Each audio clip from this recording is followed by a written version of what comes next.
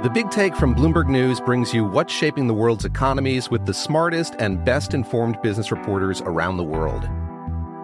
We cover the stories behind what's moving money and markets. And help you understand what's happening, what it means, and why it matters. Every afternoon. I'm Sarah Holder. I'm Saleha Mohsin. And I'm David Gura. Listen to The Big Take on the iHeartRadio app, Apple Podcasts, or wherever you get your podcasts. I'm Saleha Mohsin, and I've covered economic policy for years and reported on how it impacts people across the United States. In 2016, I saw how voters were leaning towards Trump and how so many Americans felt misunderstood by Washington. So I started The Big Take DC. We dig into how money, politics, and power shape government and the consequences for voters. With new episodes every Thursday, you can listen to The Big Take DC on the iHeartRadio app, Apple Podcasts, or wherever you get your podcasts. If you love sports and true crime, then there's a new podcast from executive producer Dan Patrick and hosted by me, Jay Harris, that you won't want to miss. Playing Dirty: Sports Scandals. Each week, I'm squeezing the juiciest details from some of the biggest sports scandals ever. I'm talking Marcus Dixon, Olympic gymnastics, Cain Velasquez, salacious Super Bowl-level scandals. Join me on the dark side of sports by listening to Playing Dirty: Sports Scandals on the iHeartRadio app, Apple Podcasts, or wherever you get your podcasts. I'm Hannah Storm, and my new podcast, NBA DNA with Hannah Storm, chronicles my 6 decades in professional basketball. From growing up in the sport to becoming one of sports TV's first female broadcasters. Join me as I dig deep into the game's history, unearth some wild stories, and talk to my friends from the world of basketball, from Dr. J to Charles Barkley. It's been a wild ride, and now I get to take you with me. Listen to NBA DNA with Hannah Storm on the iHeartRadio app, Apple Podcasts, or wherever you get your podcasts. President Biden promised us unity and healing. A lot of people expected moderation, circumspection from good old Sleepy Joe. Instead, what we have gotten is the most radical agenda of any presidential administration by my lights in American history, and we are not even halfway through the first 100 days. This is Verdict with Ted Cruz.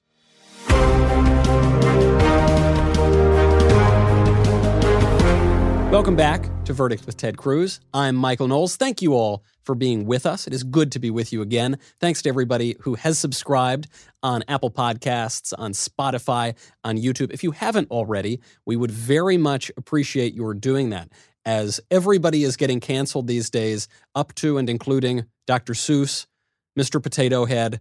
We fear that big tech could clamp down, so it'd be great to be with you and have you subscribe as well. Senator, I have to tell you, I wish I had a happy outlook on the first 100 days of this administration.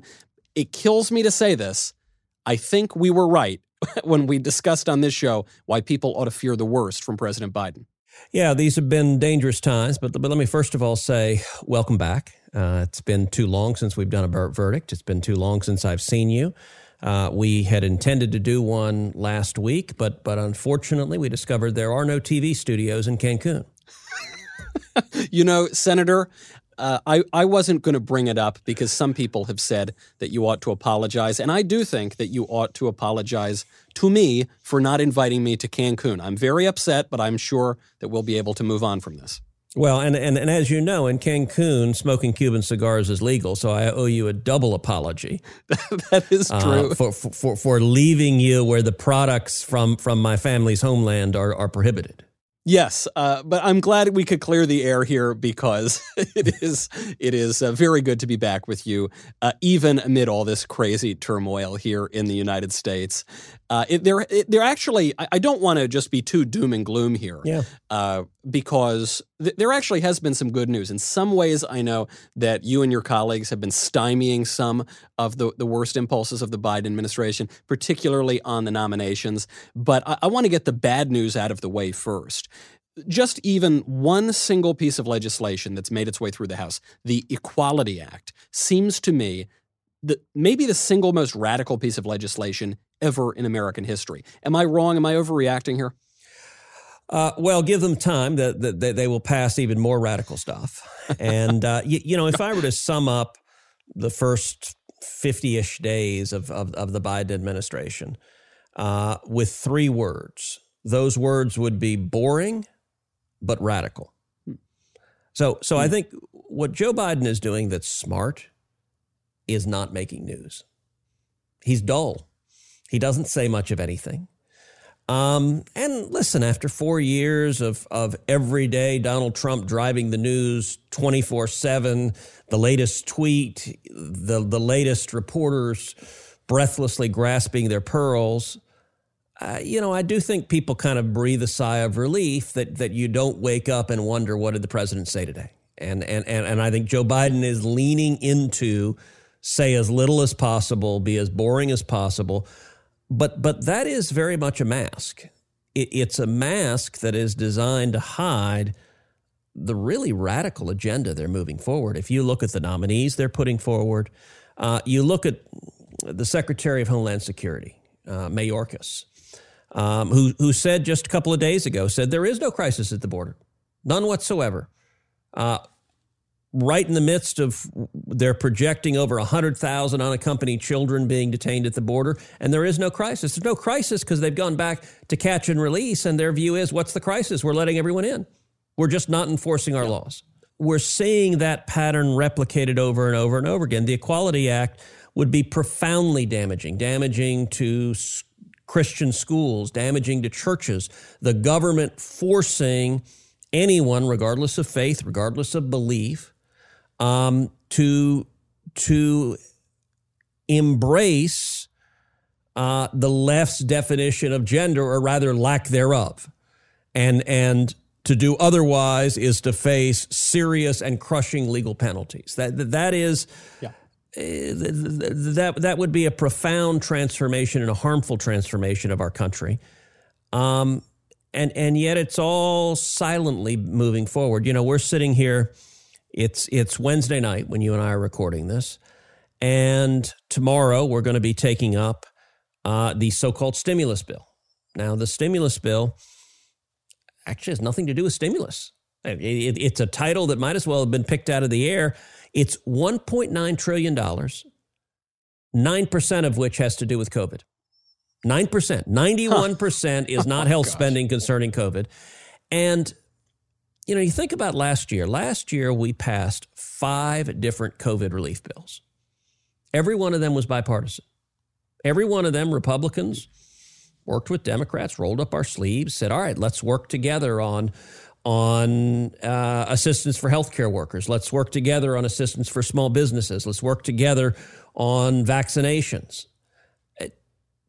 Republicans are eager to do that again. Look, this COVID crisis is real. You could easily achieve a bipartisan bill if the Democrats wanted to. But it says something about Joe Biden, zero interest in anything bipartisan. I think what we're going to see tomorrow is their intention is to ram this through with 50 Democrats and Kamala Harris breaking the tie. They don't want a single Republican vote. They probably won't get a single Republican vote because the bill is just a whole series of liberal wish lists that have nothing to do with COVID. It's just pent-up desire, and in particular desire to take care of their political allies. And I think that's a cynical way to approach it. Senator, do you think, though, that Republicans are going to face any backlash, knowing that the Democrats control the media? Do you think they're going to face backlash for not voting for a COVID relief bill?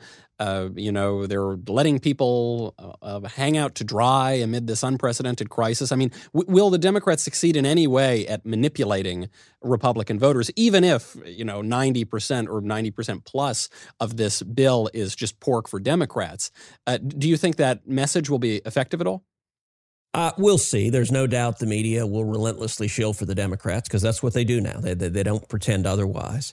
I do think you will see Republicans voting for significant COVID relief tomorrow in the form of this is being brought up through the process called budget reconciliation, which we've talked about before. Yeah. It's the main exception to the filibuster rule. It's the main way you can pass legislation where you don't need 60 votes in the Senate. You can just do it with 50.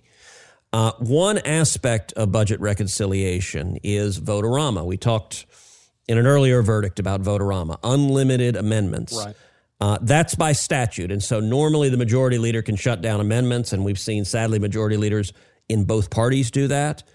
If you're using budget reconciliation, you can't shut down amendments. I expect a lot of amendments tomorrow night. I think it is likely we will go all night. I think we may go into the morning. We may even go further than that into Friday. I think there is a real anger among Republicans in the Senate at this bill.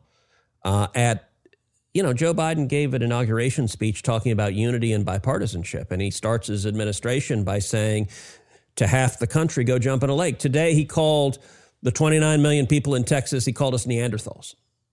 He's mad that Texas is open. And so, he just apparently we're cavemen. We're like in the Geico commercial, and we're just cavemen. That's, great job. They're unifying. It's reminiscent of Hillary calling half the country deplorables. It is a level of condescension.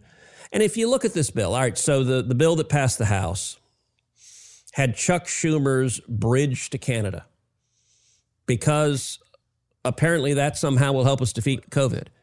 The bill in the House had Nancy Pelosi's Tunnel of Love, a tunnel in Silicon Valley. Do I want to know what that is? This doesn't sound good. It's not X-rated. It's just a boondoggle port project that Pelosi wanted to bring back to Silicon Valley. It has zero to do with COVID, nothing at all. And actually, even with the media shilling for him, it was interesting. Pelosi blinked last night and pulled it out. So it's interesting with just the tiniest bit of attention. There's a provision in this bill that forgives loans to farmers from historically disadvantaged races. Now, it is explicitly race-tied, and it has no income test. So if you are a rich farmer who happens to be African-American, happens to be Hispanic, happens to be Asian, your loans will be forgiven. If you are a poor white farmer, no soup for you. Of course, you're too privileged. But it's worse than that. It is explicitly race-based. Not only are they forgiving it, the loans. Do you know what rate they're forgiving the loans at? 120%. Oh my. That's literally written into the bill, 120%. If you are from a historically disadvantaged race or ethnicity. Look, we were talking about this at lunch, and I turned to Ron Johnson. I said, I got to get me a farm. I'm Hispanic. Hell, if they're going to 120%, it is laughable and indefensible, and the bill is filled with garbage like that. I want to get to just on this point, Senator, something you mentioned, because I hadn't heard it put this way before, but I think it sums it up. Boring, but radical. And it seems that the way that Joe Biden has gotten away with this kind of stuff is he doesn't really hold press conferences. He was asked today about the briefing he had on the border and all these migrants who were coming over. They said, were you briefed on the border? He said, yes. They said, what did you learn? He said, a lot. And then he just kept walking and wouldn't answer.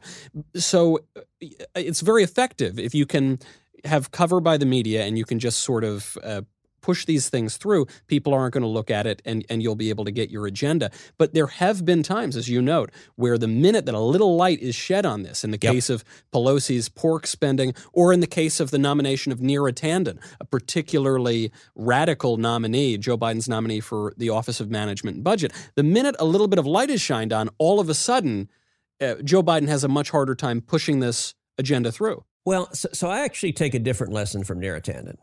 So Neera Tanden was nominated to be the head of the Office of Management and Budget. It's a cabinet position, very important cabinet position. And I don't know Neera, but apparently she was an activist and outspoken and led this political think tank shop. And she had this habit of tweeting hard partisan attacks at senators. And it seemed that she had criticized just about every senator. One of the senators she criticized all the time was Bernie Sanders, because she was a hardcore Hillary supporter, so she blasted Bernie constantly.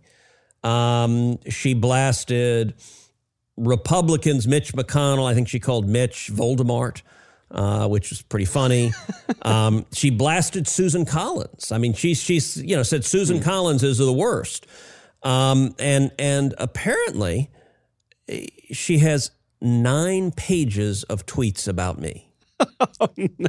I knew she was not a fan of yours, Senator, but I didn't know it was quite that extensive, her commentary. So my first reaction is she's really not very good at Twitter, because I don't think I've ever read a tweet she sent about me. And I'm on Twitter a lot. So it says something like the only one I know the content of which Rob Portman, Senator Republican from Ohio, read at her hearing, where she tweeted that vampires have more heart than Ted Cruz.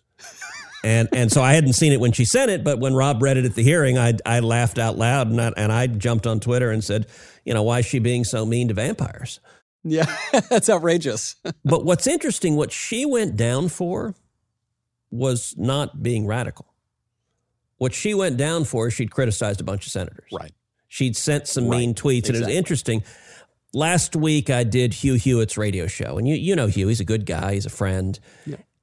And interestingly, it surprised me, Hugh pushed me on this and pressed me really hard to vote for Neera Tanden. And I was like, really? Why? Like what? And he's like, well, the standard can't be that mean tweets makes you unconfirmable. And I actually had a bit of a constitutional debate with Hugh where I said, you're a constitutional scholar, Hugh. The constitutional system provides for executive nominations to be made by the president, confirmed by the Senate. And it has been true since the very first Congress that if you attack and blast a bunch of senators, you ain't getting confirmed. Like it's real simple. Yeah. This is not actually a Twitter phenomenon. I promise you, in the George Washington administration, if you wanted to get nominated to the cabinet and you attacked a bunch of senators, they're going to vote against you. That Hugh pressed me on. He said, well, she's not the worst of Biden's nominees. And I actually agree in terms of substance.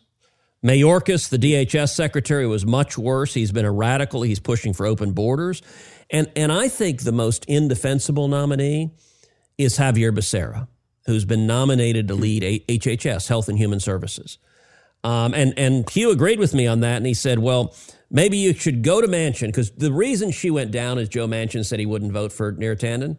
And Hugh said, well, go to Manchin, and you and Joe together announce you're going to support Neera Tanden, and you'll save her nomination.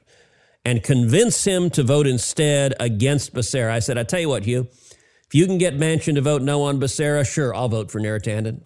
And here's why. Let's stop for a second on Becerra, because I think it's likely to be a party line vote right now. I think it appears every Democrat will vote for him and every Republican will vote no. Becerra is the Attorney General of California. He's a longtime congressman. He's been nominated to be the Secretary of Health and Human Services. He's not a doctor. He has no scientific background. He has no medical background. He has no background in healthcare administration. He has no background in virology and vaccines. He has no background even in logistics. HHS is right now in the middle of the largest vaccine distribution effort our country's ever seen. Yep. Joe Biden has nominated a trial lawyer who's a radical leftist.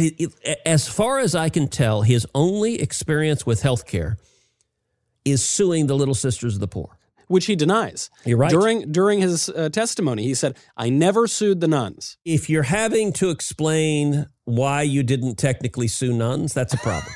You're not in a good position. Right. But, just on the merits of it, pause and think about what the reaction would be if a Republican president nominated as Secretary of HHS someone with zero medical experience, zero health experience, zero experience with anything related to HHS in the midst of a global pandemic, when HHS is incredibly important. This guy is wildly unqualified. But why did he get the nomination? Number one, the Democrats, it's a box-checking exercise, and so he's Hispanic. That fits their desire to check that box. But number two, he's been a radical. And so they want him for his political positions. I think we actually ought to have someone running HHS who, I don't know, knows something about viruses. I mean, is that asking too much? And Biden claims his priority is defeating COVID, and yet he nominates someone with no medical experience. And mind you, at the same time saying follow the science, except the person he's putting there doesn't know anything about science.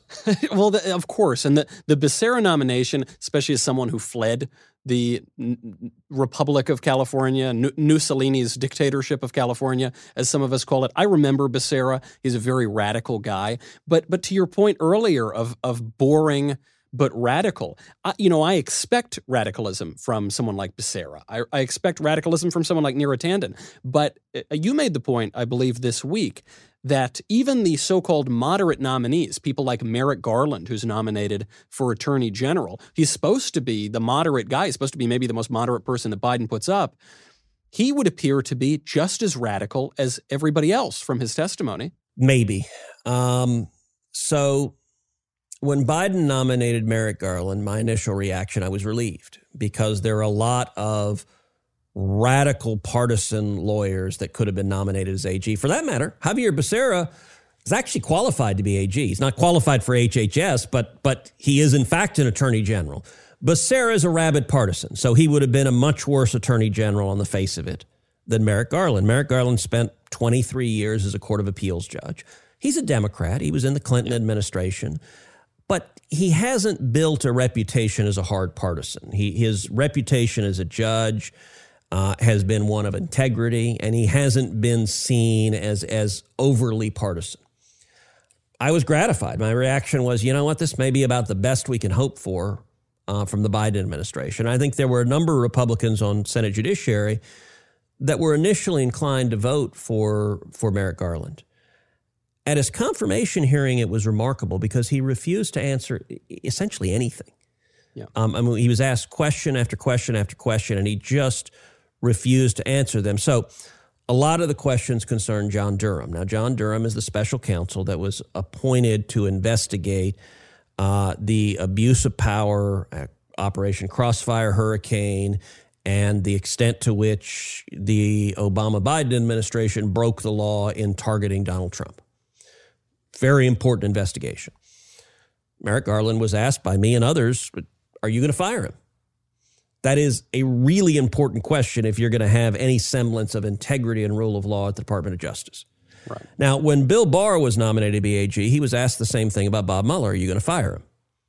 And Barr said he would only fire him for good cause. And so that was, during his confirmation hearing, Barr said, absent good cause, no, he wouldn't fire him, and he didn't. He let Mueller complete his investigation, submit his report. Barr kept his word on that. Garland refused to make that commitment. We said, how about you hold to the same standard Bill Barr did? Would you agree only to fire him for a good cause? Nope, can't do that. I don't know anything about it. Just don't know anything about it.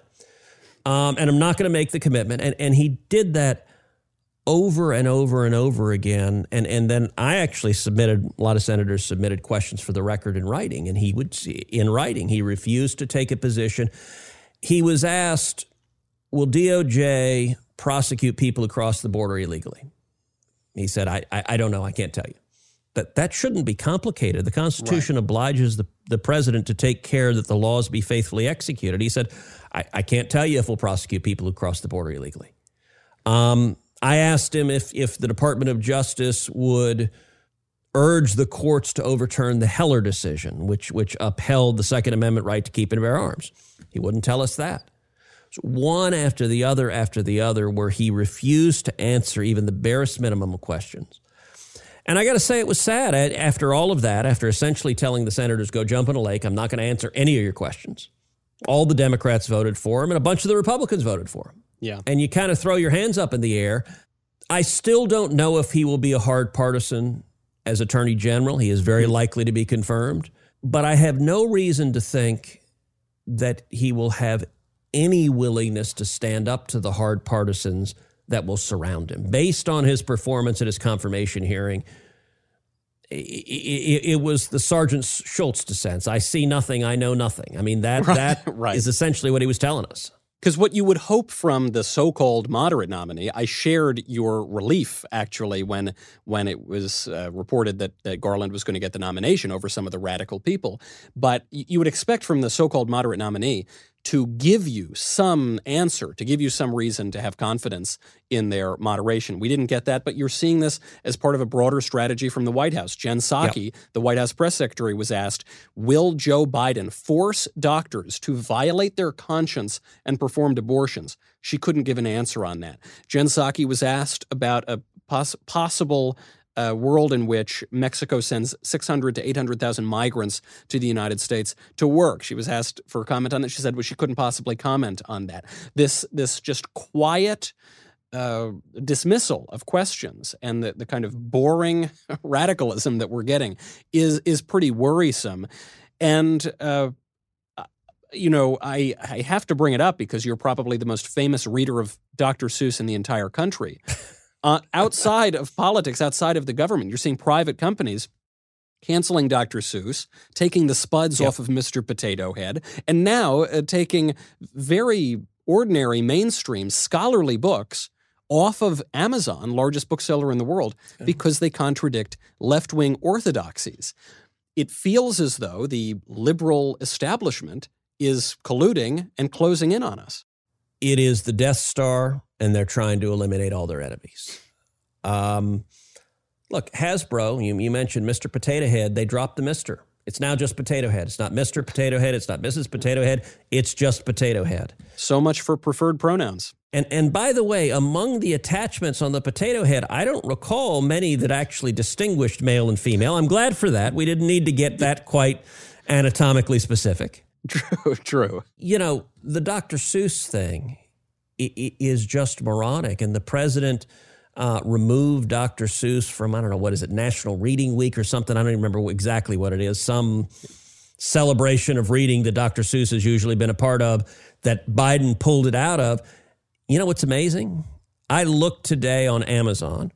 I was actually checking my own book, One Vote Away, and periodically seeing where I'm. By the way, if you haven't gone and bought One Vote Away, go on Amazon. You should buy it. It's a great book. Now's the time to do it, too, before it gets canceled. Well, there is that.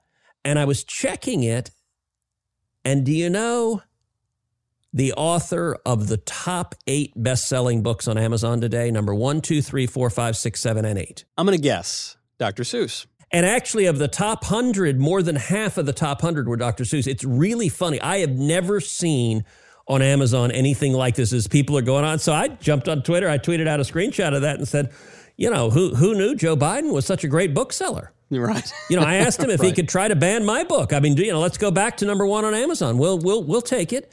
But it is, and actually the Dr. Seuss thing is idiotic. It's asinine. The even more dangerous thing is Amazon now taking down books it disagrees with. Right. Because Amazon has a near monopoly on book sales. Well, I do want to pause you there, Senator, because this is an argument I hear from left-wingers a lot when we decry cancel culture and Amazon taking down a very humorously titled but actually scholarly book from Ryan T. Anderson, which is called When Harry Became Sally. That's sort of the book at issue here. They say, Michael, this isn't cancel culture. This is a private company that wants to take out a product that they don't agree with. That's absolutely within their rights. Stop complaining. This is just the free market at work. Well, and that's the argument they use on social media and big tech generally. They just say, go build your own. By the way, Parler did build their own, and big tech colluded to take them down and destroy them. And so they want no competition. It has long been U.S. laws that monopolies cannot abuse monopoly power. Amazon and Google are the 2 most powerful companies on the face of planet Earth. And when it comes to books, actually, your and my mutual friend, Ben Shapiro, has been really good on this topic. And I've been retweeting him a lot this week because, you think about Fahrenheit 451, Ray Bradbury's classic dystopian novel, 451 being the temperature at which paper burns. That's all about censorship and book burning. And today with Amazon, you don't actually have to burn the books anymore. Because if everything is becoming digital, you can burn books just by hitting delete. If Jeff Bezos gets to decide what books exist and what books don't, and, sure, it's a defense. Well, maybe there's some bookstore in Peoria that has the book, but everyone gets their books from Amazon. That is suddenly giving a tech overlord the power to say, here are the books that are now, you are prohibited from reading functionally because our monopoly will not allow anyone to get them. Because big tech is already controlling the flow of news throughout the internet. I mean, they're controlling the new public square. But this takes that even further. Now, as you say, I think it's such an astute point. When all the books are digital, they can go back and control the flow of classical information. They can go in and, if some big tech oligarch wanted to, delete that book from your e-reader. It's one reason that I find myself now buying physical media much more so, because it is a threat. And I think to throw our hands in the air and say, oh, there's nothing we can do, it's a private company, I think it totally disregards the enormity of the problem. This has been, I'm sorry to say, a little bit of a downer of an episode and a downer of a first 42 days of an administration. So I do want to end on a high note with a mailbag question. And this is a genuine high note. This question from NBA Bubble. Question for Ted. How do you feel about Texas being reopened? Fantastic. It needed to happen. It is great. Look, Texans want to go back to work. We want to go back to school. And by the way, schools, we need to be talking more about schools. Yeah. I give you a stat that is really stunning. 40% of school kids in America are back in-person school 5 days a week. 40%. Less than half. That's staggering. And Democratic politicians do not give a damn. Because these kids, by the way, that are not going to school, it's now been a year. It's been a year with no school, and these kids are falling behind. The data are showing they're falling behind 6 months, falling behind a year, and you never get that back. That's just lost. Yeah. And we're getting a whole generation, and it's not uniformly distributed. So rich families are finding a way to educate their kids, whether it's going to a private school, whether it is doing homeschooling, whether it's hiring tutors. If you've got money, you're going to make sure your kids are being educated.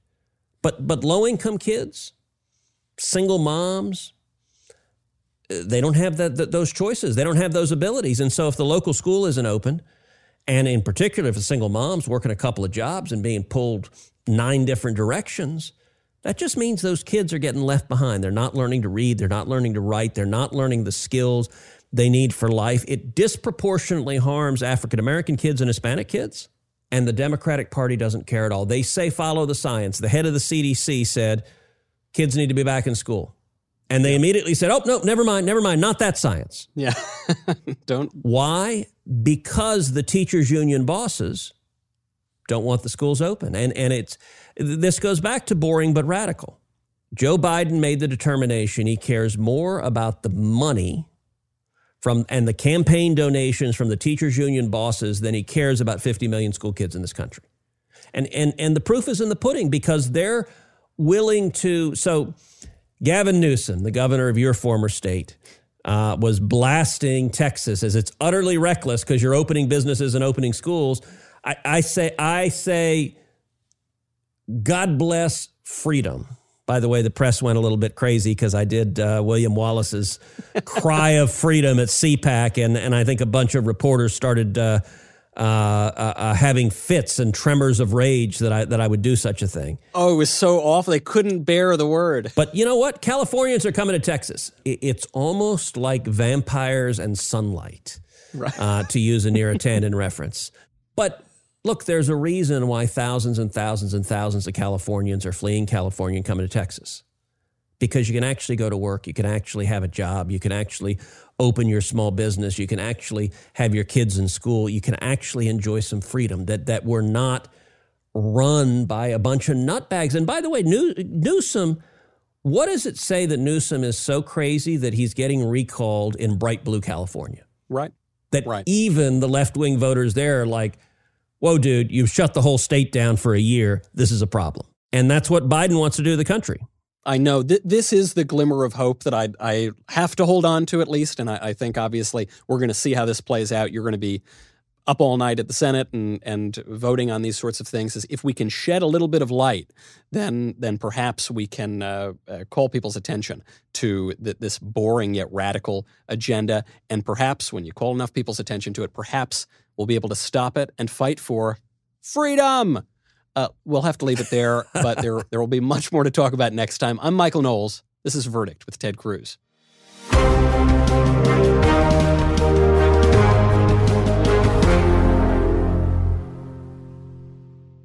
This episode of Verdict with Ted Cruz is being brought to you by Jobs, Freedom, and Security PAC, a political action committee dedicated to supporting conservative causes, organizations, and candidates across the country. In 2022, Jobs, Freedom, and Security PAC plans to donate to conservative candidates running for Congress and help the Republican Party across the nation. I'm Saleha Mohsin, and I've covered economic policy for years and reported on how it impacts people across the United States. In 2016, I saw how voters were leaning towards Trump and how so many Americans felt misunderstood by Washington. So I started The Big Take DC. We dig into how money, politics, and power shape government and the consequences for voters. With new episodes every Thursday, you can listen to The Big Take DC on the iHeartRadio app, Apple Podcasts, or wherever you get your podcasts. The Big Take from Bloomberg News brings you what's shaping the world's economies with the smartest and best-informed business reporters around the world.